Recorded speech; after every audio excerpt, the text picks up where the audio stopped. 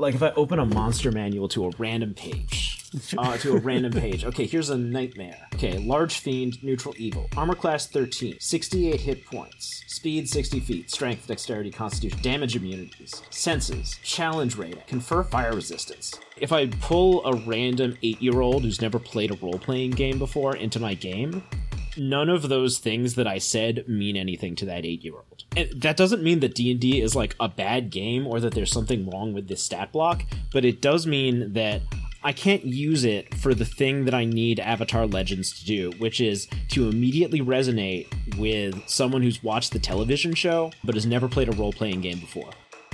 Hello and welcome back. It's Season 3 of Making a Monster, the bite-sized podcast where game designers show us their favorite monster and we discover how it works, why it works, and what it means.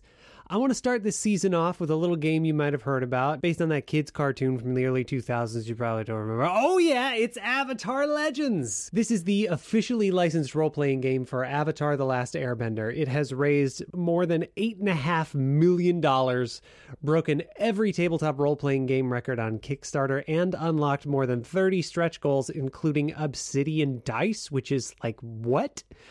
Really, I'm not surprised. I'm thoroughly impressed, but I'm not surprised. It couldn't have happened to a better property. With beautiful animation, compelling characters, and ruthlessly accurate fight choreography, Avatar The Last Airbender and its sequel, The Legend of Korra, were never satisfied with the status quo. They broke new ground for Asian and disability representation and unflinchingly discussed issues like genocide, parental acceptance, imperialism, trauma, xenophobia, and sexism. They also elevated what a villain and a monster could be. Zuko, Azula, Ty Lee, Jet, and Mai were real people, as real as the heroes of the show, and we cared about them. Even faceless rampaging monsters were just spirits looking for a place in a rapidly changing world, and we came to understand them. For that reason, if no other, and there are many, Avatar Legends is the best place to start this third season of Making a Monster. I'm beyond thrilled to welcome two of the designers who helped make this game a worthy heir to Avatar's legacy of subversive excellence. Here we go. 3, 2, 1...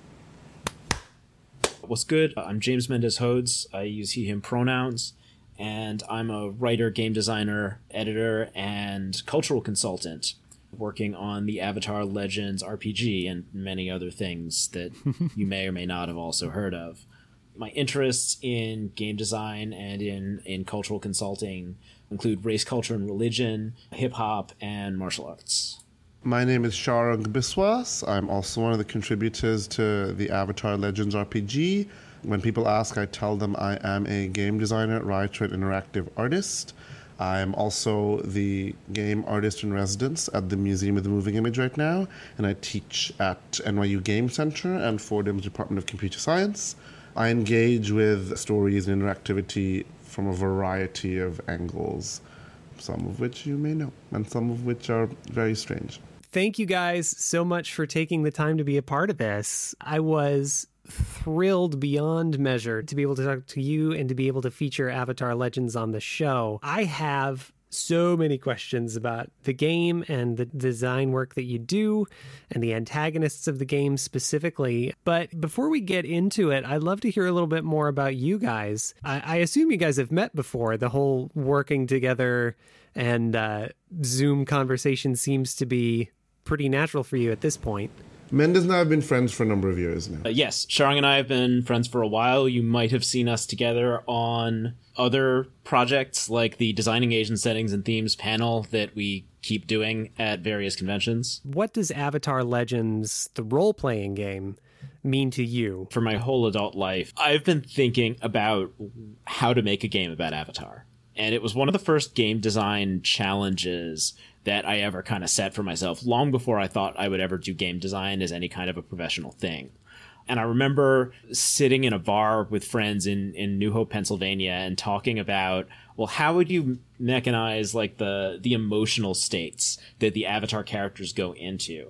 The way that when Aang gets upset, he goes into the Avatar state. What happens to Zuko and Mai and Azula when each of them gets upset? What happens when Katara gets upset? And we started talking about like all of those characters' emotional extremes and how you would represent those in a game. That conversation just always stuck with me as I eventually followed this weird path and wound up in game design. So I've kind of always been thinking about this.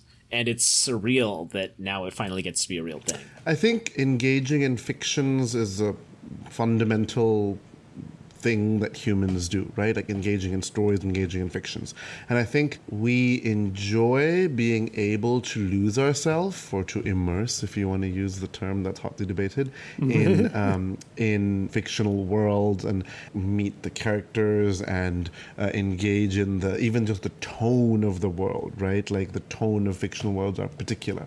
And so I think Avatar Legends is a way for people who enjoy or gain a lot from the Avatar world, be that the TV show, which is probably the most common, or the comics for those who read them, or the video games and existing board games that are already out there.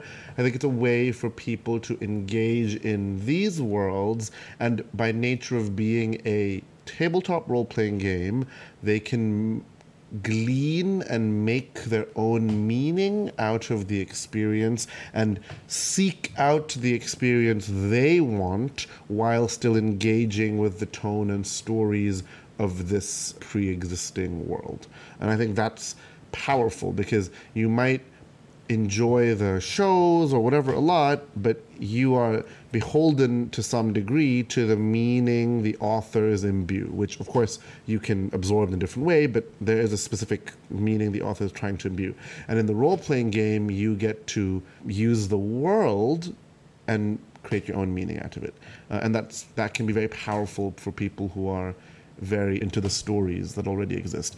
And alternatively, for people who are not familiar with Avatar who come into the game, they get to have a really cool world with interesting themes that they can, play around in. You guys mentioned Definitely. kind of a convoluted path to get where you are, and I think that's true of every game designer in some sense. We're a weird breed.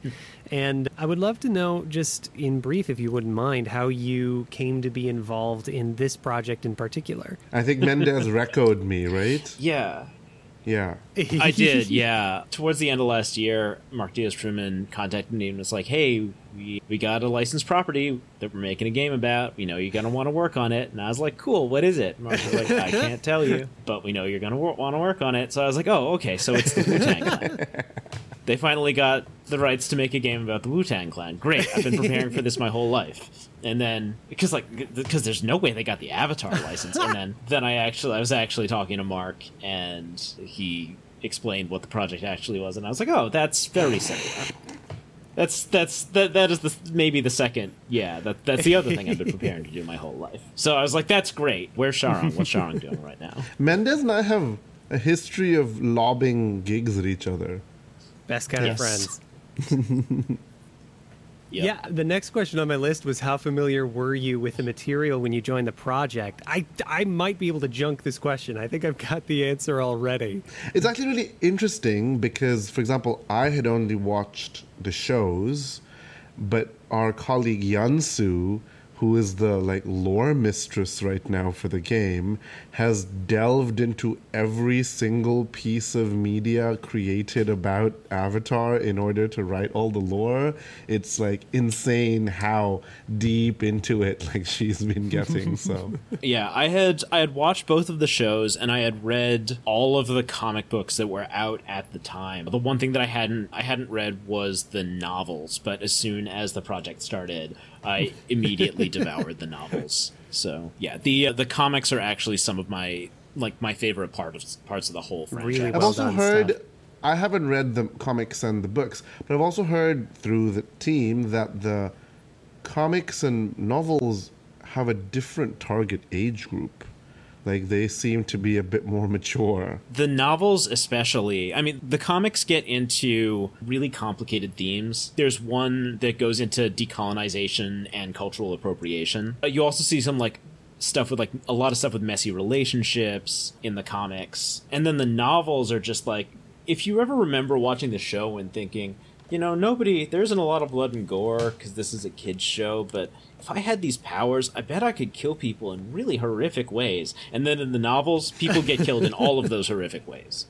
So the novels are definitely, they're grown up, they're a little scary, I think, in terms of the kinds of like violence and villainy that happen in them. Yeah, I did want to ask, because we are at the point where if you don't know what Avatar: The Last Airbender is, you're lost. I try not to assume that people are familiar with any piece of media or any sort of consensus fantasy universe. When you talk about the world of Avatar: The Last Airbender, what do people get most excited about? Every time I've spoken to someone about Avatar, they're always like, bending.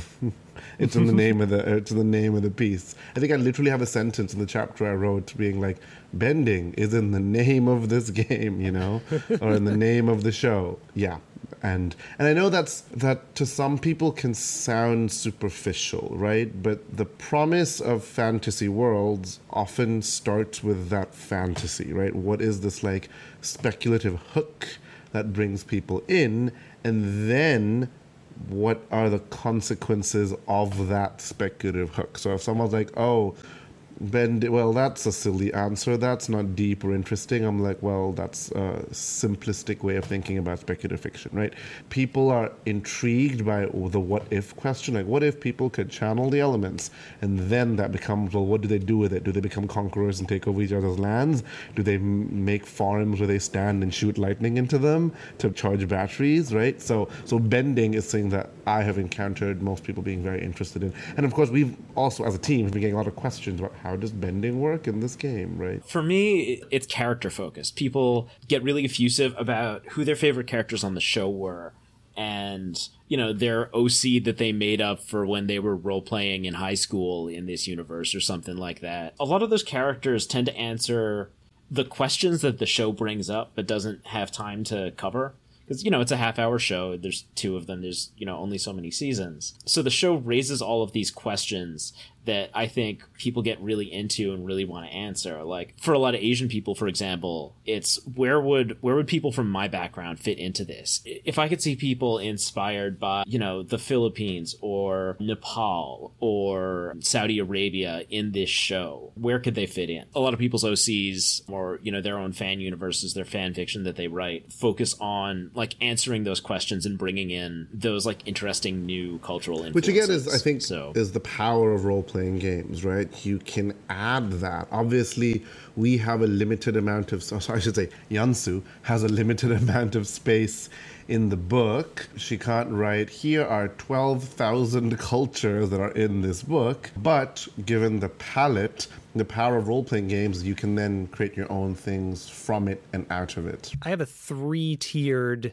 universal theory of role-playing games, and it's not anything terribly complex or unusual. It's that every role-playing game has a setting, mechanics, and a chance operator. I'd love to talk about mechanics, because you had to assign a whole game engine, if you will, to this existing property, and there's a lot of considerations with what to do. What system did you apply to Avatar Legends, and how did you make that decision? So Magpie Games decided to go with the Apocalypse World engine, originally seen in Apocalypse World by Megan Vince Baker, which has become a design framework for many, many different games. It's a great game to play and a great game to read and play if you want to learn how to do basic design. Magpie had already chosen that system by the time they brought me on, and I had experience working in Powered by the Apocalypse games. Sharang had experience at least playing and running Powered by the Apocalypse games. But Sharang had done, like, of course, many other kinds of game design before this. So the Apocalypse World engine has a lot to recommend it, but it's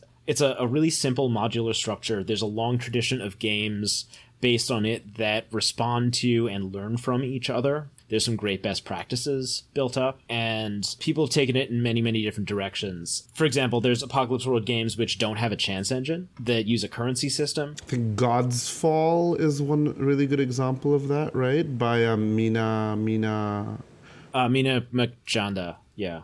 That does not have a chance system at all, because you play gods, and the text of the book says gods are not subject to the whims of fate.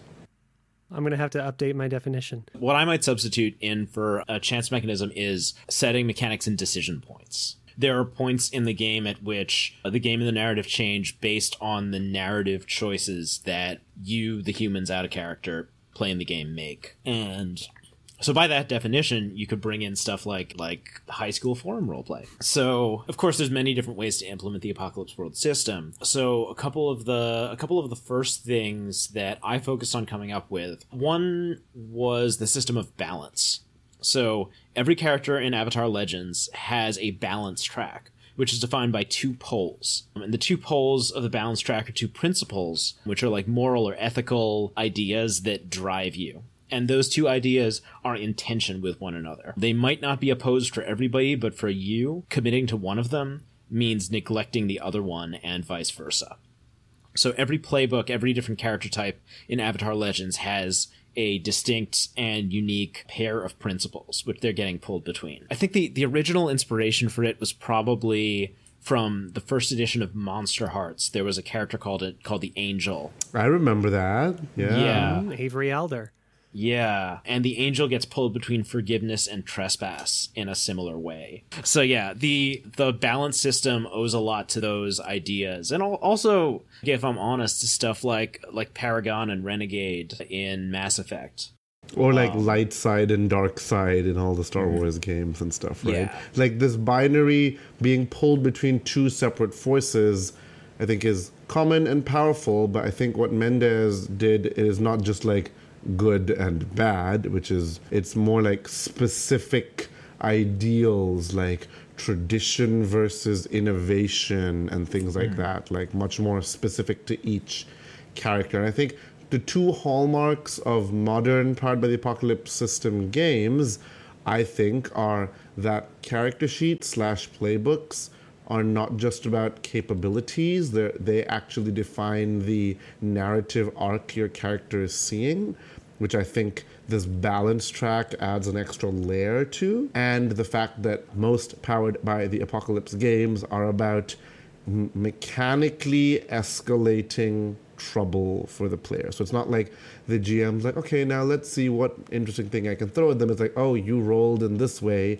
this will automatically escalate issues. So that's, using that system makes the game become a lot more like tumbling out of control in some ways. Like, oh no, things are happening and we must deal with it, which fits well into this idea of we are kids trying to save the world kind of thing, which obviously might not be the story your table tells, but it's kind of the like tone the game sets, that you are a small group of young people trying to do good, but things tumble out of control all the time. And in that tumbling, you define who you are.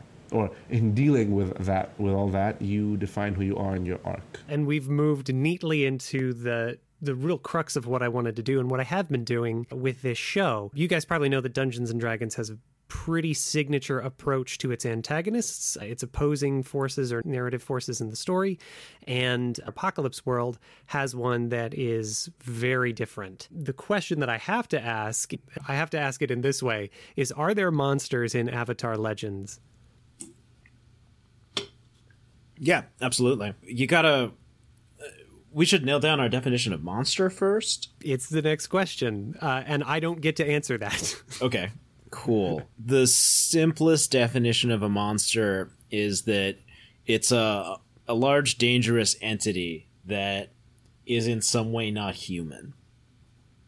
That's like if you put a gun to my head and asked me to define monster when I hadn't, slept for a while. That's probably what I would say.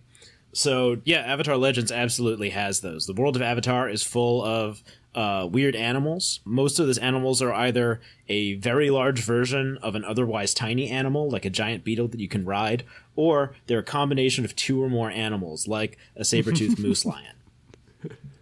So the world of Avatar is full of these, and like with real animals, depending on how you treat them, they might be your friend or your enemy. or somewhere in between. In addition, Avatar as a setting also has a spirit world. The spirit world and the human world used to be very closely related, but in the early prehistory of the setting, the human world and the spirit world diverged. And that's been a point of tension for the entire setting that Avatar Aang and then Avatar Korra and the other avatars deal with in different ways. And then one of the events that happens in Legend of Korra is, spoilers, so, stop now if you still haven't finished it, is that Avatar Korra reunites the human world and the spirit world, which is a good decision in many ways, but also causes a great deal of trouble as the world adjusts and resets. And spirits in the world of Avatar, they can take human form or spiritual form. They have all kinds of different powers, and some of them are very classic, like monsters or demons that might seem at home in the pages of a monster manual in Dungeons and Dragons. However, another important element of the definition of a monster in like a D&D sense is that they're a source of antagonism. And so if you look in the monster manual, there's stat blocks for like an Ankeg or a Mimic, but then there's also stat blocks for peasant, like an evil brigand, like evil peasant that rushes at you. Exactly. And as we know in the television shows and the comics and the books of Avatar, there are some spirit antagonists who are a big deal. Ko the Face Stealer. Mm-hmm. Exactly. Ko the Face Stealer, General Old Iron, Father Glowworm. There are like big scary monsters out there. However, the most consistent source of danger and threat to the characters always comes from other humans. Yeah, there's this concept. So I'm writing the GMing chapter, and there's this concept we're talking about is that there is very little in the world of Avatar that can be considered true evil, right? Like think more for players and GMs. We ask them to think more about being out of balance, right? Mendez talked about this balance concept. So people do bad things because they're out of balance, and spirits do bad things not because they are evil and want to commit evil, but either because they're out of balance or because their nature makes them do certain things which in interacting with the current environment might lead to bad things happening, right? So there's this idea of like there's very little in the way of like evil, and we want to stress that in this game. And secondly, unlike games like D&D, which I argue the presence and defeat of monsters is the central activity of the game, right?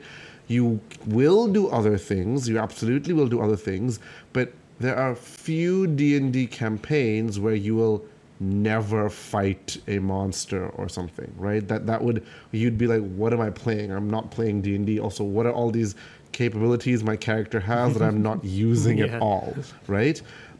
It is highly likely that you will play multiple sessions of Avatar without fighting anything. There are robust fighting mechanics, and if you want to, you can, but because it's powered by the Apocalypse system, the challenges that the game poses are not always based on like singular entities wreaking destruction, right? And that I think is an important difference in the game. So my first playtest, for example, we had like one fight in the whole playtest, and I think that's central. So while there are entities and figures that could be described as monstrous, they're not the focus of the game, and the game also doesn't encourage you to kill them. In fact, the game discourages you to kill them. I literally wrote this thing about like seek things other than death. So yeah, it's difficult to move on from this point because the crux of making a monster up to this point has been that we work through one stat block at a time. Like this set of numbers that defines this entity and the ways in which you interact with it. That's really useful as a tool of rhetorical criticism, which is why the show has been working. And then I really knew that I had to talk about Avatar Legends. And it was not going to be the same kind of episode I usually do because I can't. I don't feel like there is any, and I've read through the quick start guide. There's not one set of numbers that I could use as like a tool of rhetorical criticism for the antagonizing forces in this story. Or did I get it wrong? Is there something that you would point to as a focal point? I mean, I would say like the final version of the game will come with like sample stat blocks for antagonists, right? But it is also easy to run a game like this without having a stat block for an antagonist creature, right? You can rely completely on the moves mechanics and have a whole thing happen where there's like a rampaging creature or something without having built stat block, and the game provides a way to do that, and also provides a way to, if you need to whip up a quick stat block, use these ideas.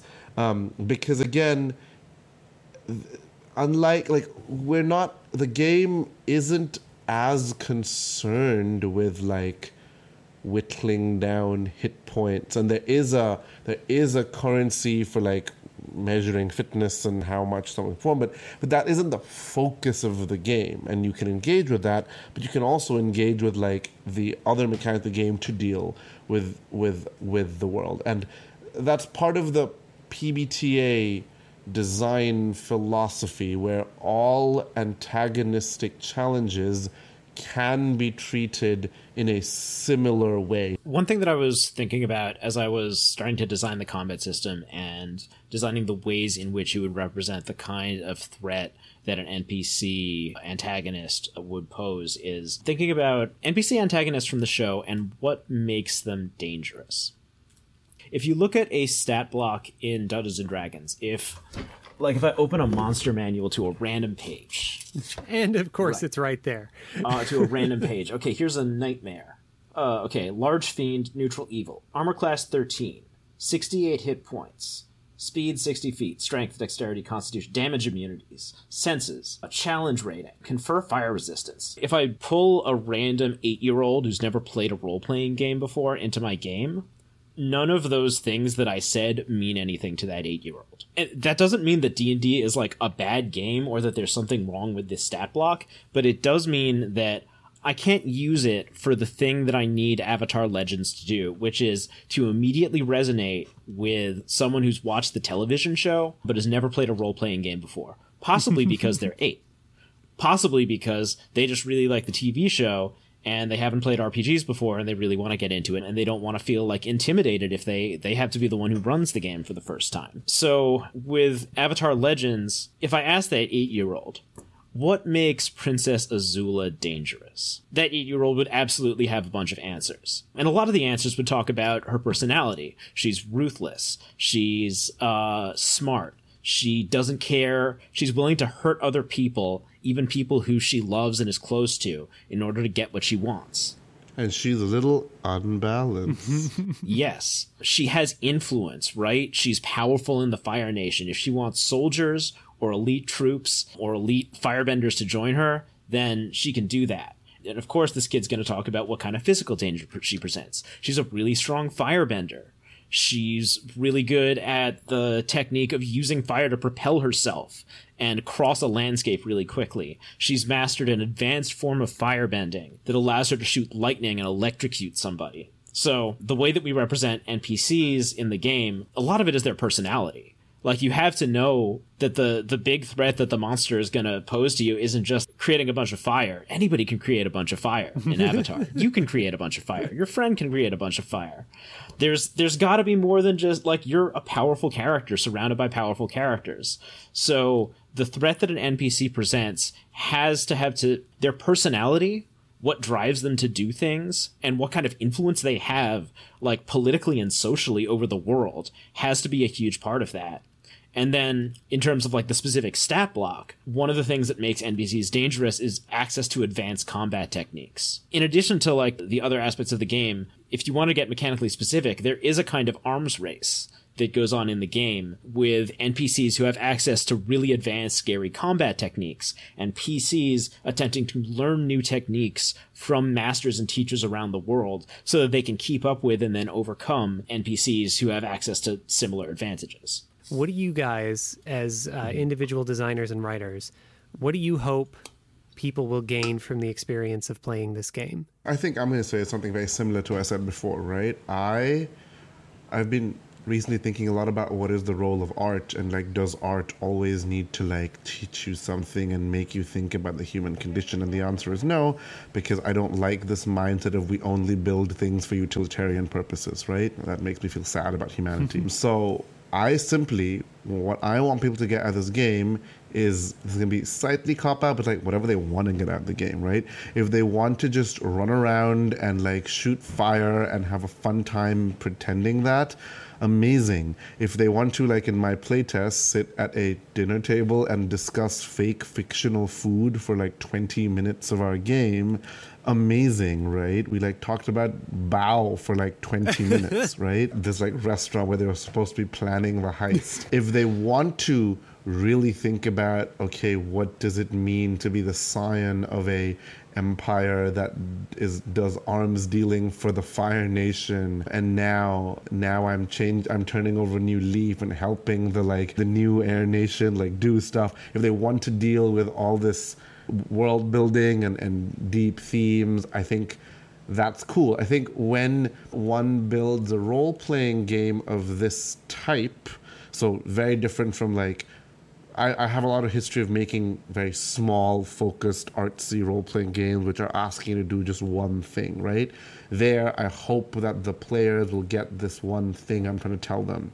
But in a game like this, which is expansive, sandboxy, you get to do a lot of things, my hope is just players just have a blast and get whatever intellectual / artistic / entertainment experience you want from it, right? And our goal as designers is to give you the tools to do that in a simple and satisfying way, right? Because obviously I can tell anyone, go play pretend in Avatar, and anyone can do that, right? But our goal design is to, here are some tools that allow you to replicate the feel of the show and things, and let you do that pretend in a fun, engaging way, and possibly get other emotional experiences out of it. So yeah, I think that my main intent is exactly what Sharang just said, like that bit at the end, the feeling of what makes this show distinctive, what makes it different, what makes it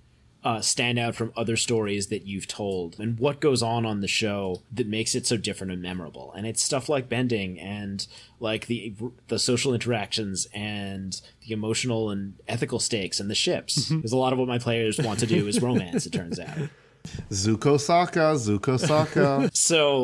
So I think what I hope this game does is create new space in your mind and your creativity for what a game can be about. And I hope that, like, in terms of designs that it inspires in the future, like in 10 years, I want there to be other games which have combat systems that aren't focused on just killing enemies. I want to see other games with combat systems which are focused on objectives and controlling the environment and affecting not just your enemy's body, but also their mind. And I'm excited to see... And by mind, Mendes doesn't just mean psychic damage.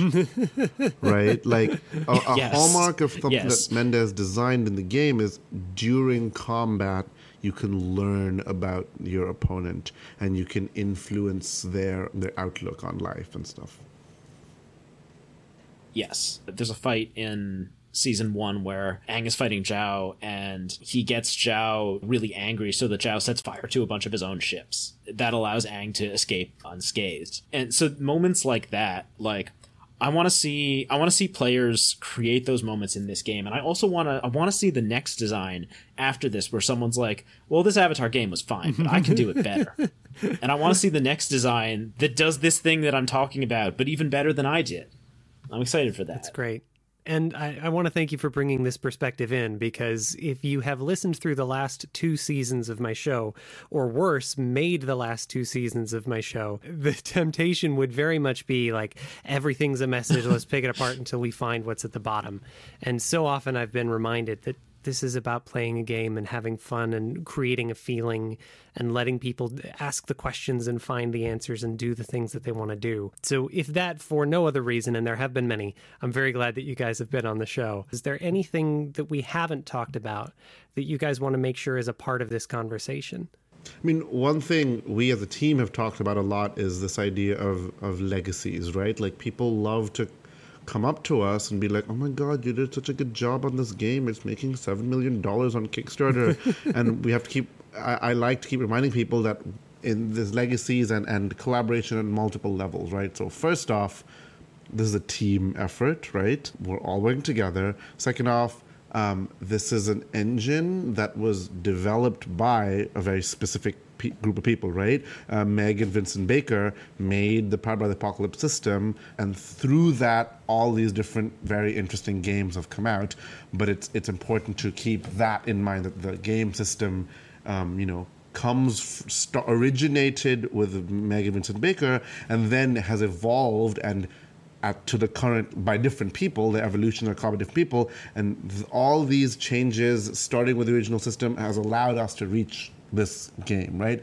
And also the idea that the show, this isn't an original world that we're creating together. We're adding to it, certainly, but it comes from the creators of the show Avatar, but more than that, all the writers of the comics and the guest writers for the episodes and all that stuff comes together. And this, unlike, a game that Mendes might work on his own or I might work on my own, is very much a product of the hard work of so many people whose names I don't even know. I don't know all the names of the writers and of the books and the comics that Yansu has painstakingly drawn from in order to write the lore.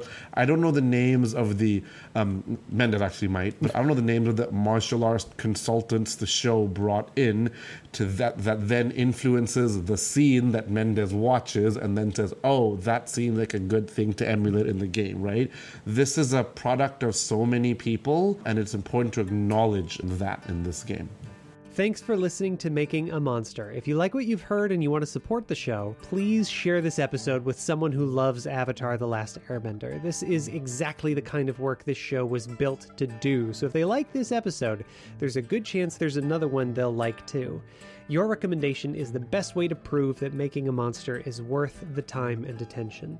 And of course, if you want to go deeper with the show, you can sign up for the show's email list to get free extras from my guests, like stat blocks, tokens, and discount codes. There's more than a dozen of them, and you can get them by following the link in the show notes. Here's how you can find out more about Avatar Legends, James Mendes Hodes, and Sharang Biswas. Right now, Avatar Legends is on Kickstarter. You can check out the Kickstarter, you can back it if you want to get a copy of the game, or you want to get all of the neat little trinkets that are coming with it, like obsidian dice or character journals. The dice look really nice. Yeah, the dice are great. Even if you don't back the Kickstarter, you can download a quick start of the game, a simplified version of the game, and you can run it and play it with your friends, with your kids. And I would love for people to do that and let us know how it went and, gush about it on Twitter or complain about it on Twitter, whichever. Also, if you want to follow me and Sharang, I'm on the internet at jamesmendeshodes.com. I'm on Twitter at Lulavampiro. Sharang, where can people find you? Yeah, so you can find me on Twitter, where I'm very active, at Sharang Biswas, the spelling of my name.